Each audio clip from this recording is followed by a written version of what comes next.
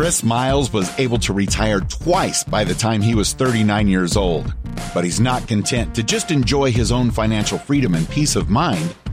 Chris wants you to have your own ripple effect so you can live free today. He's not the financial advisor you expected. He's the anti-financial advisor you deserve. He's jumping behind the mic right now, ready to make waves. Here's Chris Miles.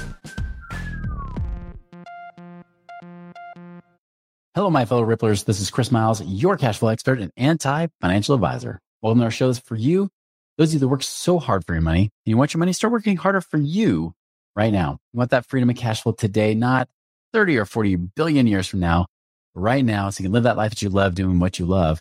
Most importantly, it's not just about getting rich. It's about living a rich life, about creating that ripple effect through the lives of others, because as you're blessed financially, you have a greater capacity to do just that. Thank you for allowing me to do that in your life. Definitely so grateful for you guys. Grateful for the questions you guys ask that inspire me to be able to create more topics in the show. By all means, please keep reaching out to us at moneyripples.com for any questions that you have or any topics you'd love to hear on the show as well. Also, if you haven't done so already, take the passive income calculator on there right now and find out how much cash flow you can create right now. Hey, how amazing would it be if you could create monthly cash flow, passive income, from making at least double-digit returns on your money? And get this, it's only $1,000 or more that you need to invest.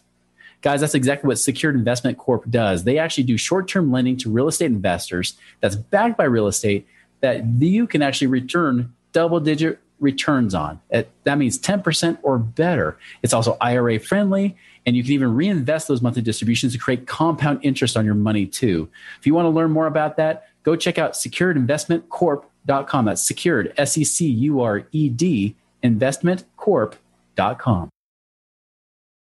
So today I want to talk about this invisible tax, a tax that the government's put on you that although you're kind of aware of it, you don't realize just how bad it is.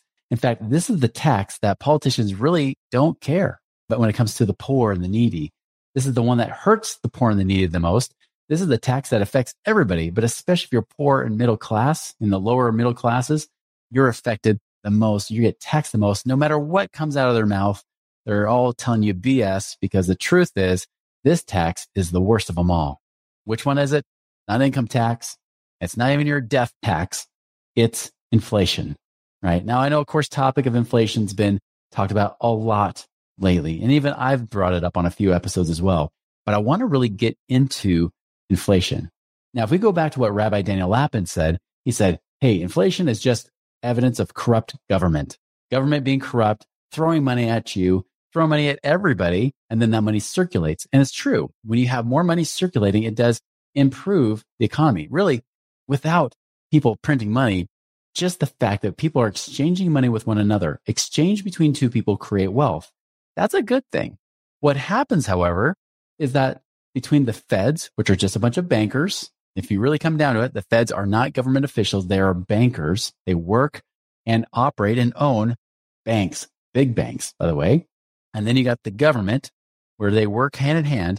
And even though they're supposed to be separate entities, they're not supposed to influence each other. The truth is, we know that's different, because even the government helps appoint who's going to be the Fed president. So these are appointed individuals in these positions. They're really jobs.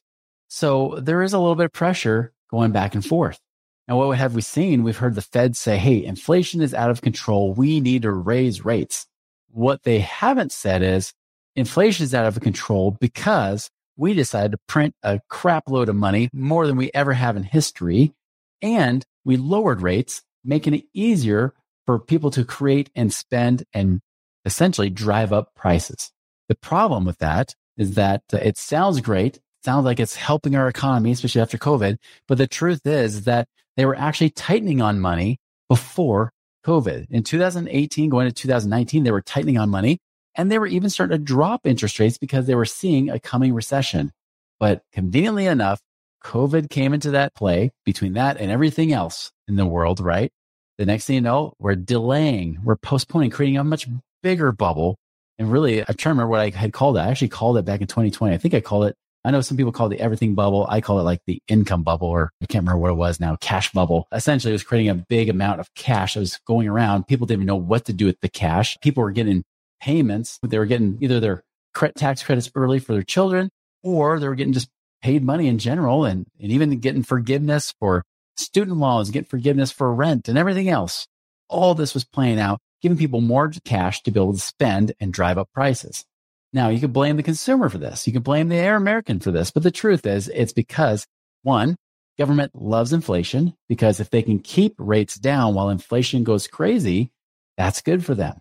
Because the truth is, government doesn't want to pay down their debt at all.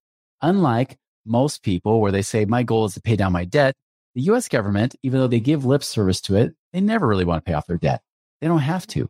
As long as someone's willing to invest in our bonds, which right now look pretty enticing because we're the first ones to start raising rates. We are like the bank that has the better interest rate compared to the other banks out there, AKA other countries.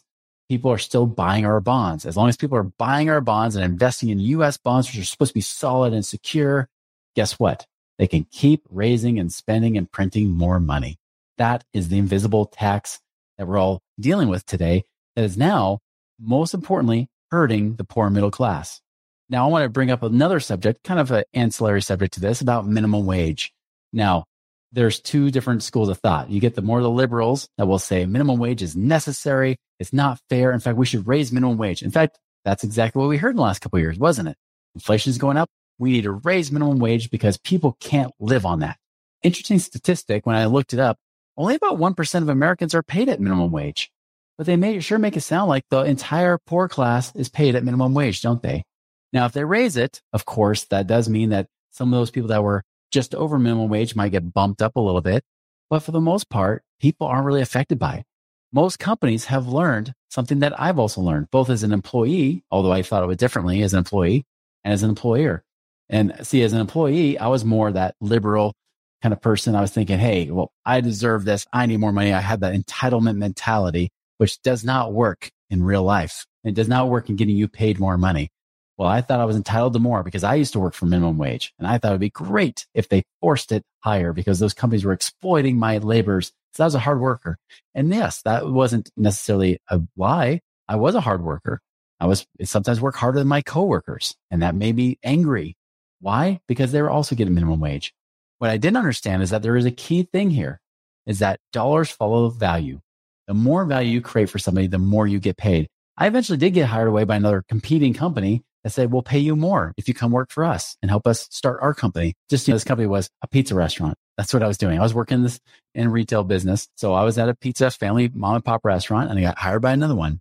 So yeah, I was used to minimum wage. I got paid to clean toilets and bathrooms in college. When I was in college, I cleaned up all that junk, minimum wage. Actually, I got paid a little bit over minimum wage, but not much more.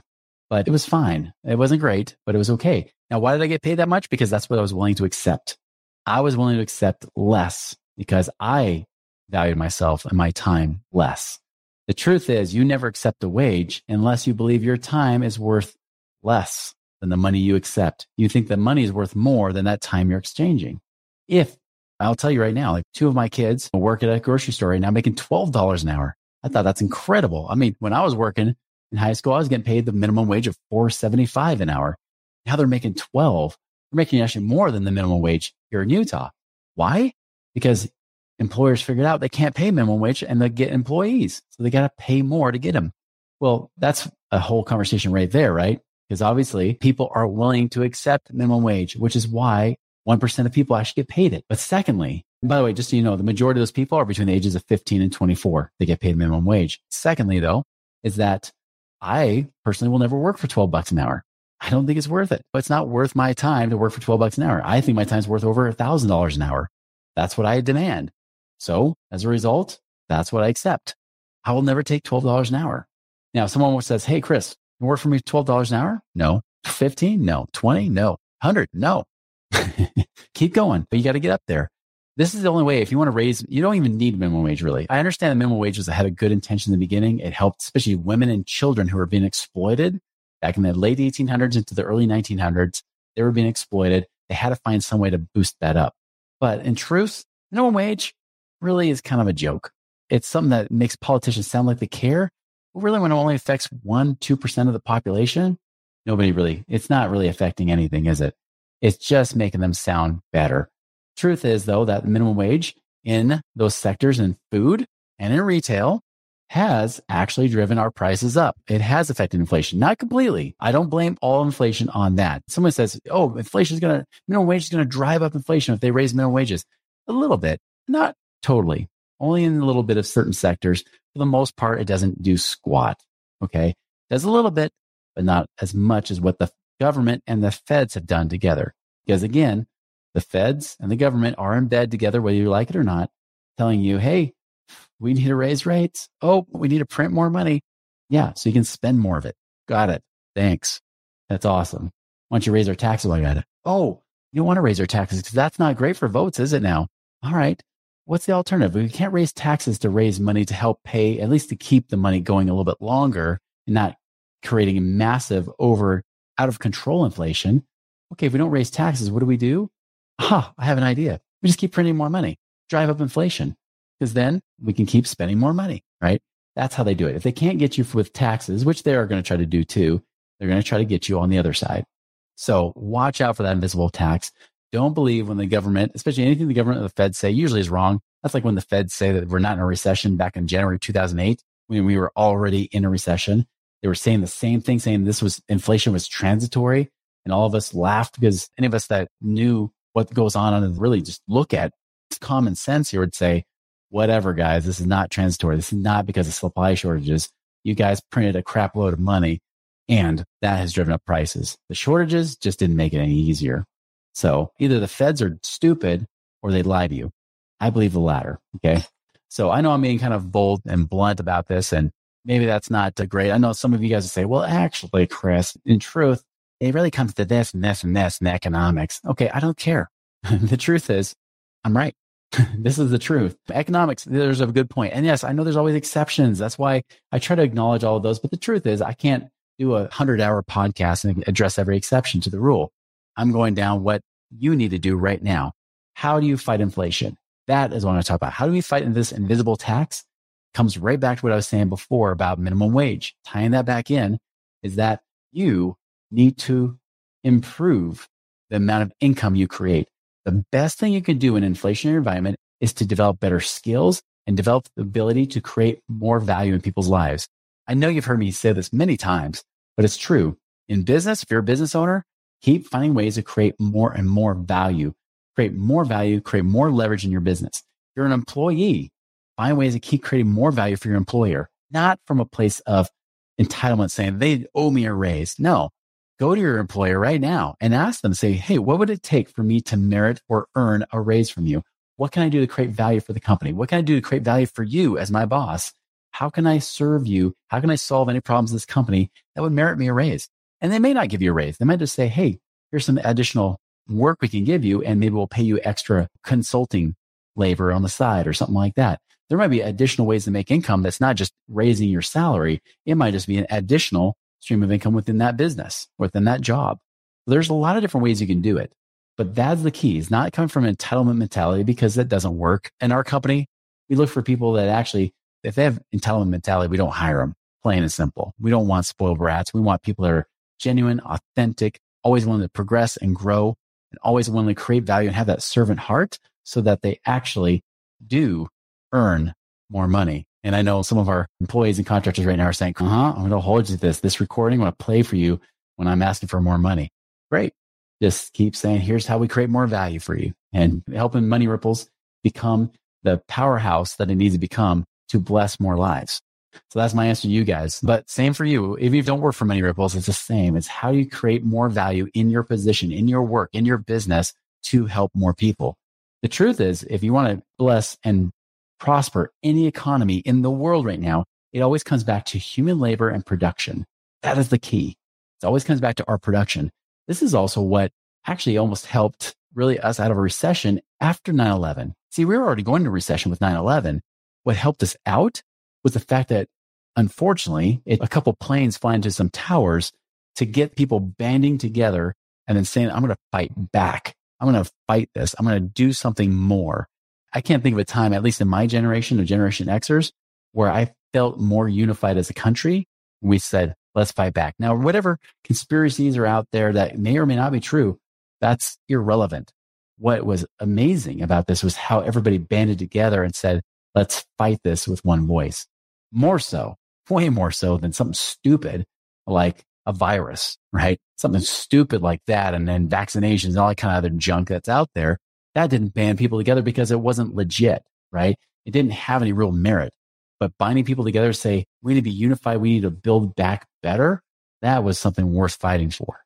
And that actually helped pull us up by our bootstraps and get us out of that kind of our own rat race, so to speak, our own pride, our own really believing that we were invincible, and got us to be more humble and come from a place of banding together and stop bickering and fighting as much and just move forward together.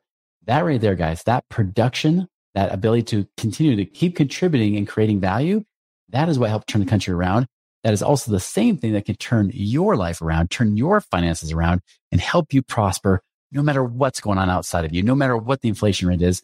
You need to find ways to keep serving, contributing, solving problems, and adding more value so that you get paid more.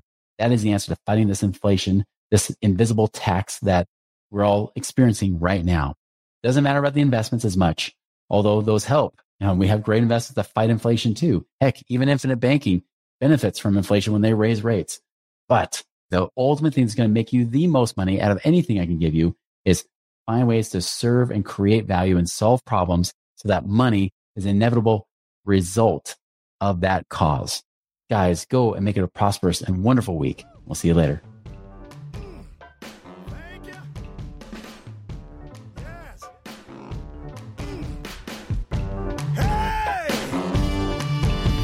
Visit us online at moneyripples.com for more resources to help you fix money leaks and get your money working harder for you now. Hey guys, it is Ryan. I'm not sure if you know this about me, but I'm a bit of a fun fanatic when I can. I like to work, but I like fun too. It's a thing. And now the truth is out there. I can tell you about my favorite place to have fun. Chumba Casino. They have hundreds of social casino style games to choose from with new games released each week. You can play for free anytime, anywhere. And each day brings a new chance to collect daily bonuses. So join me in the fun. Sign up now at ChumbaCasino.com. No purchase necessary. VGW Group. Void where prohibited by law. See terms and conditions. 18+.